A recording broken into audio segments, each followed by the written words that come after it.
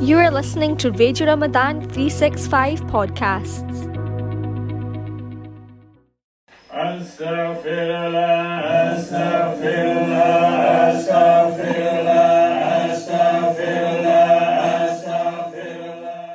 Assalamu alaikum wa rahmatullah.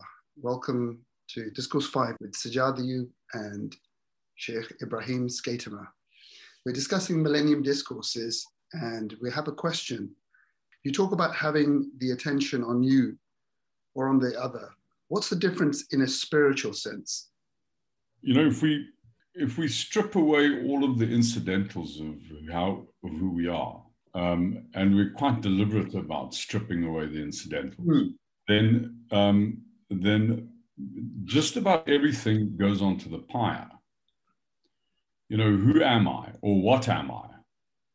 Well, I mean, you know, am I my identity?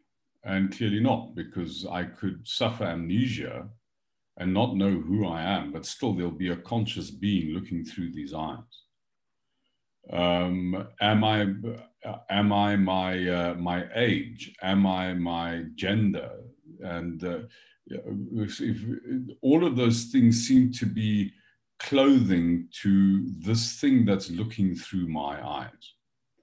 You know, what is this thing that's looking through my eyes? And in a sense, that thing that's looking through my eyes really is the essence of who I am. If I drill down, there'll be a watcher, a perceiver that's looking out on the world. And it is almost as if all the other incidentals of my life, my biography, my identity, even my body, serve as a scaffolding that's been constructed over a very long period of time, millennia, to house this light of my attention, of that one that looks. And one is sort of tempted to ask, well, why has Allah, through the medium of everything that isn't me, the whole of the rest of existence, spent this enormous effort over eons to produce the scaffold that could house the light of my consciousness? Well, that becomes apparent when I look at what happens to my consciousness when I look out, when that thing that is looking looks out at the universe. I'm stupefied by it. I'm in awe. In other words, this thing that is looking, the looker, has been made to be in awe. The whole essence of the human experience is awe. A fundamental element to this sense of awe is that the other is seen to be significant. I mean, if there's almost like a forgetting of the self. There's an abnegating of the self in the experience of awe. My awe is an expression of astonishment at the largeness of other than me, which basically means I am small. For me to recognize that it is vast, I can only recognize that it is vast from a place which is small. In other words, I have been designed to apprehend significance in the other. A way to understand how this works is to just look at the sort of almost the fundamental physiology of attention. You know somebody's giving you attention when they're looking at you. So the organs that demonstrate attention are your eyes. And where are your eyes designed to look? Well, actually, they're not designed to look at you. They're designed to look at anything other than you. And if you were trying to look at yourself, it'll be a little bit like a zombie movie, like your eyes rolling back into the back of your skull. You become an extremely creepy person, which suggests that attention, you, the looker, have not been made for yourself.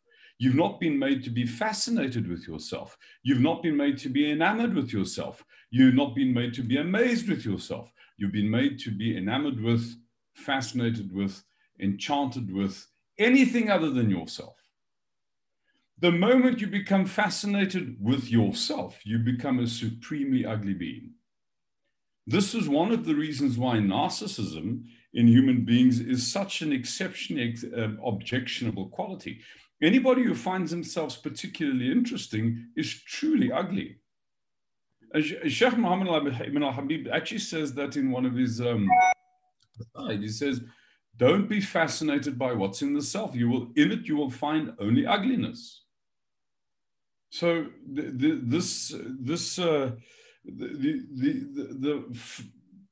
proper functioning of the self, the one that looks, of this thing that can give attention, is to look out, is to be apprehending of other than self, is to be fascinated with and amazed with other than self. This thing of narcissism is actually a deeply destructive, self-destructive quality, which is why the Greeks gave us the myth of Narcissus. And I'm sure you're aware of what happened to him. You know, he was a very handsome young man, somewhat like me. And, he was walking through a forest one day, and he caught sight of his like really attractive visage in a pool. And he stopped and he looked into this amazingly beautiful image in the pool. And he looked and he looked and he looked and he fell into the pool and drowned. That's what happens to you when you find yourself interesting. That's what happens to you when you're a narcissistic being. In order to grant significance to the self, you have to negate the significance of the other. You have to trivialize the other. This is also why arrogance is such a deep fault on our path, and why any claim to significance is a deep fault on our path. And what makes us really peculiar as human beings is we can make our claim to insignificance the root of our significance, which is, you know, why the early people of Tasawwuf, they were enjoined to stop wearing wool. I mean, as you know, the word Tasawwuf goes from the word suf, it's from wool. So as an expression of humility, the early Sufis used to wear wool. And then eventually it stopped being an expression of humility. It started to become an expression of significance. Look at how special I am. I wear wool. So it's a deeply problematic quality that we have, this desire to be the one who is seen, to be the desire to be the one who is significant. It is the first and most powerful spiritual disease. It was actually Iblis's fault. It was that fault that was perpetuated in all other faults. What is the first act of rebellion was the claim of Iblis to be significant. I will not bow to Adam because I'm made from fire and he's made from clay. It was a claim to significance and a denigration of other, which is the first, that arrogance was the first sin. All other sins are grandchildren of that first sin. Mm. Why would you say silence preeminent over speech? Mention that. Silence is preeminent over speech because the one who talks is the one who seeks to be seen. I mean, when I'm speaking, I may just as well be making gibberish noises if there wasn't somebody who was listening to what I was saying. So any act of speech is a claiming of the attention of the other. So for my speech to make sense, you have to be listening to me. So the speaking is a claim to attention.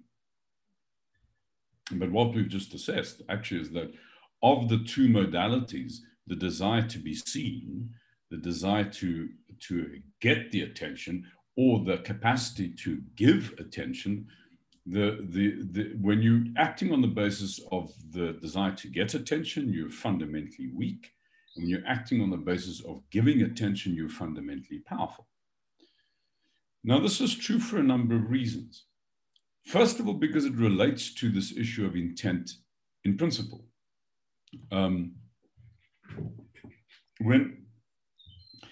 If I want something from somebody else, that person's ability to give me what I want makes me manipulable. So if I want your beautiful, you've got actually a very nice waistcoat. Mercifully, we're not in the same room, otherwise I might want to get it off you.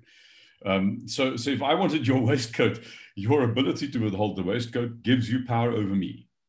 So because, so if you want something from somebody else, the other has the power and the self is weak. Now,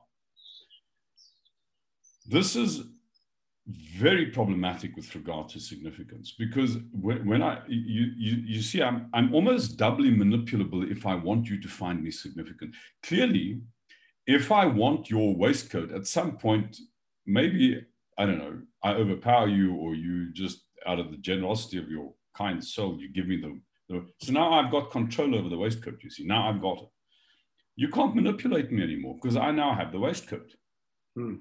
So if I want things from the other, there's a limit to the degree to which I can be manipulated. But if I want you to find me significant, you know, my significance to you never physically leaves you. So I want something I can never have control over, like I can have control over the waistcoat. My desire for significance makes me deeply vulnerable, makes me deeply manipulable. It makes me very, very weak. I'm far weaker when I want significance from you than when I want the waistcoat from you, because when I want significance from you, I want something that I can never actually get control over. I can at some point get control over the waistcoat. I cannot get control over the significance that you give me. So I'm much more manipulable on the basis of my desire to want to be seen. And when I'm speaking, I'm wishing to be seen.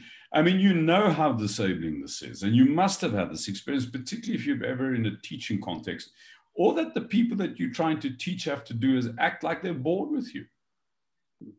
And they completely deflate you. So the one who listens clearly has power over the one who speaks.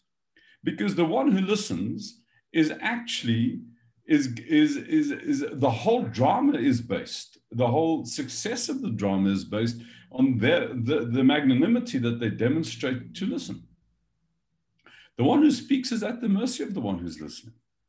You know, the one who speaks is completely manipulable by the one who's listening. You know, so that's the first reason why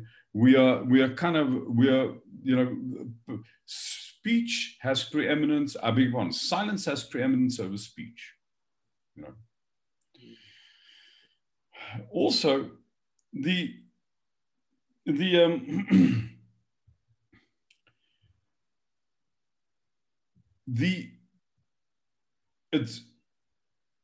it's easier to exercise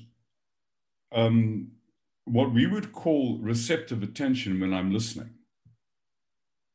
It's not, you know, so we have these two modalities of attention, and I think we spoke about this before, the difference between receptive and predatory attention. Predatory attention is goal-directed. It's about what you want to get from life. Receptive attention is concerned with what's coming towards you. The difference between the two can be expressed in the two sentences. He's looking at me, or he's listening to me. Now, clearly, I mean, if you're sitting somewhere and my comment to you is that guy's looking at me, your assumption would be, I'm feeling a bit threatened by what's going on here. But if I said that guy's listening to me, your assumption would be, I'm actually quite pleased with what's going on here.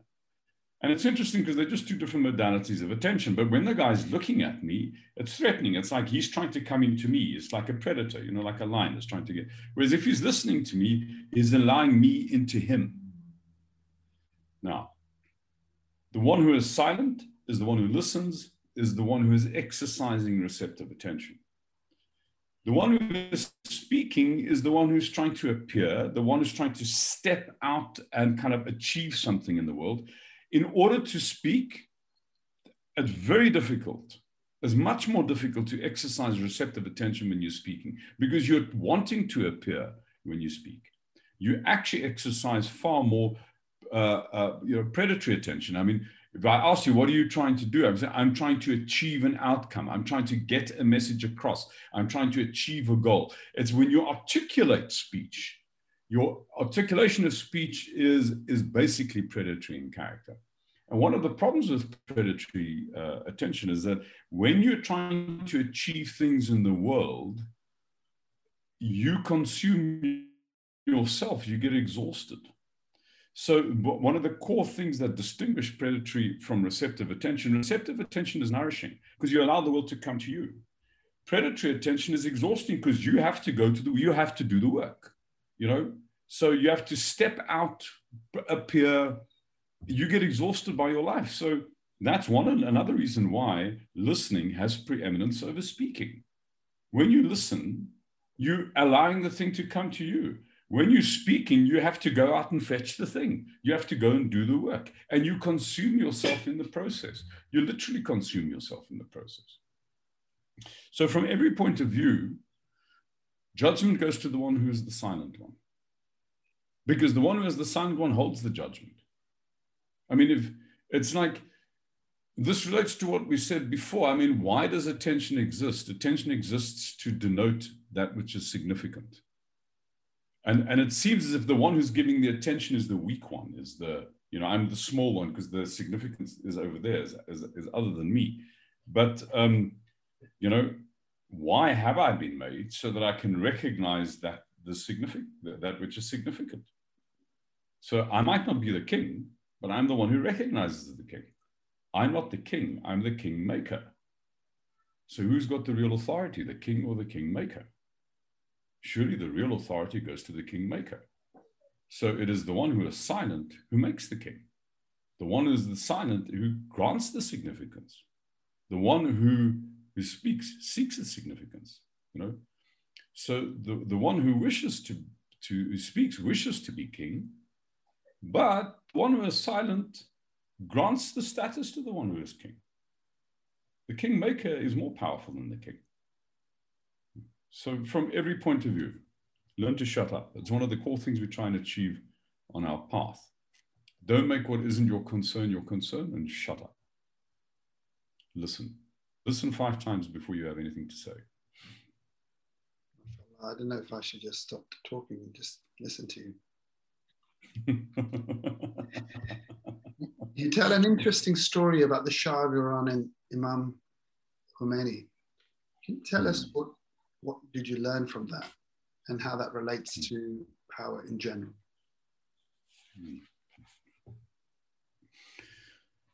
So this is consistent with what we were sort of just discussing a minute ago. The judgment goes to the silent one. That the authority sits with the one who disavows significance. Because that person becomes the kingmaker. It is as if, so I want to tell you a story that kind of makes sense out of the Shah story. And when we first moved onto the property that I live on now, this is many years ago, this is in the early 80s, 84. There was a francolin. A francolin is basically it's a bird of it's what do you call it, a game bird. So they get hunted, So about 100 meters from the back window of our house, this francolin stood up. I don't know what went into this bird's head, but it flew onto a tree stump, and it made the most unbelievable noise, like it was announcing to the world, "Look at me, see me, see me." And I said to my wife, "This thing is trying to give itself to us for its dinner, for our dinner rather." And because it was just, anybody who says that, it's like they're wearing a target on their back, Look at me, see me. I mean, it's just so, this thing carried on, and eventually I couldn't restrain the temptation. I went and got my rifle, and I took a pot shot at this francolin, and I missed. And it still continued with this bizarre behavior. So I took a second shot, and this time I had the shot it, and we had it for our supper. And so the lesson in this is a bit of an odd story, but the lesson in this is that the one who seeks to be seen becomes supper. If you wish to stand out and you make yourself the grand one, you are supremely vulnerable and you get taken out. You become supper. So this wasn't something I experienced myself. This is actually a story that I'd heard from Sheikh Abdul Qadir in the 80s. He said that he was following the news of Iran. And in 1 week, there was a news bulletin. of the Shah, who had just been crowned Shah-in-Shah. So he'd been crowned King of Kings with his glittering throne and the most unbelievable pomp and ceremony. You know, really, I mean, the exact opposite of what we're calling for here, the most almost shocking expression of arrogance and self-importance. And shortly after that, Sheikh Abdul Qadir saw a newspaper article of Imam Khomeini. And in the article, the Imam, there was a photograph of the Imam in Sajda. So you had these two images, Shah-in-Shah, gilded throne, man in Sajda. He said he needed no more information. I mean, he knew what was going to happen. And literally within a very short space of time, the Shah was in exile and Khomeini ran the country. You know, and this is not an ideological statement, right? This is how the universe works. The universe puts a target on the back on the one who claims significance, because that person is basically messing with what we've been designed to do as human beings. The universe elevates the one who disclaims significance. The whole world conspires to take the genuinely humble person and put them in positions of authority. The whole world conspires to destroy the person who considers themselves to be more significant than others. You're not just picking a fight with a person that you're dominating when you claim to be significant. You're picking a fight with the whole of existence. There's nothing that life, that Allah's face to you, finds more objectionable than arrogance. It will destroy you. Life will destroy you. You will be broken. It's just a question of time. So, thank you for that. In our modern day life, we're told we're worth it. Be independent. You seem to be saying something radically different. We clearly, when we educate our children, we seek to create the conditions where they can become significant people in the world. We make them results focused and kind of goal orientated, go-getters. And then we send these young souls into the world, and then they become corporate executives, and they act on the program. They become goal-getters. They become results-orientated, you know. And then we see that in the process, we produce deeply objectionable human beings who are immensely arrogant and actually do arrogate to themselves whatever success of the organizations that they lead. They think that they do it. They use people as resources. They have no conscience about what gets consumed in the pursuit of their own aggrandizement. And they're quite capable of fundamentally corrupt things to produce outcomes that they want. And then we complain that when we look at people in authority, that there is such a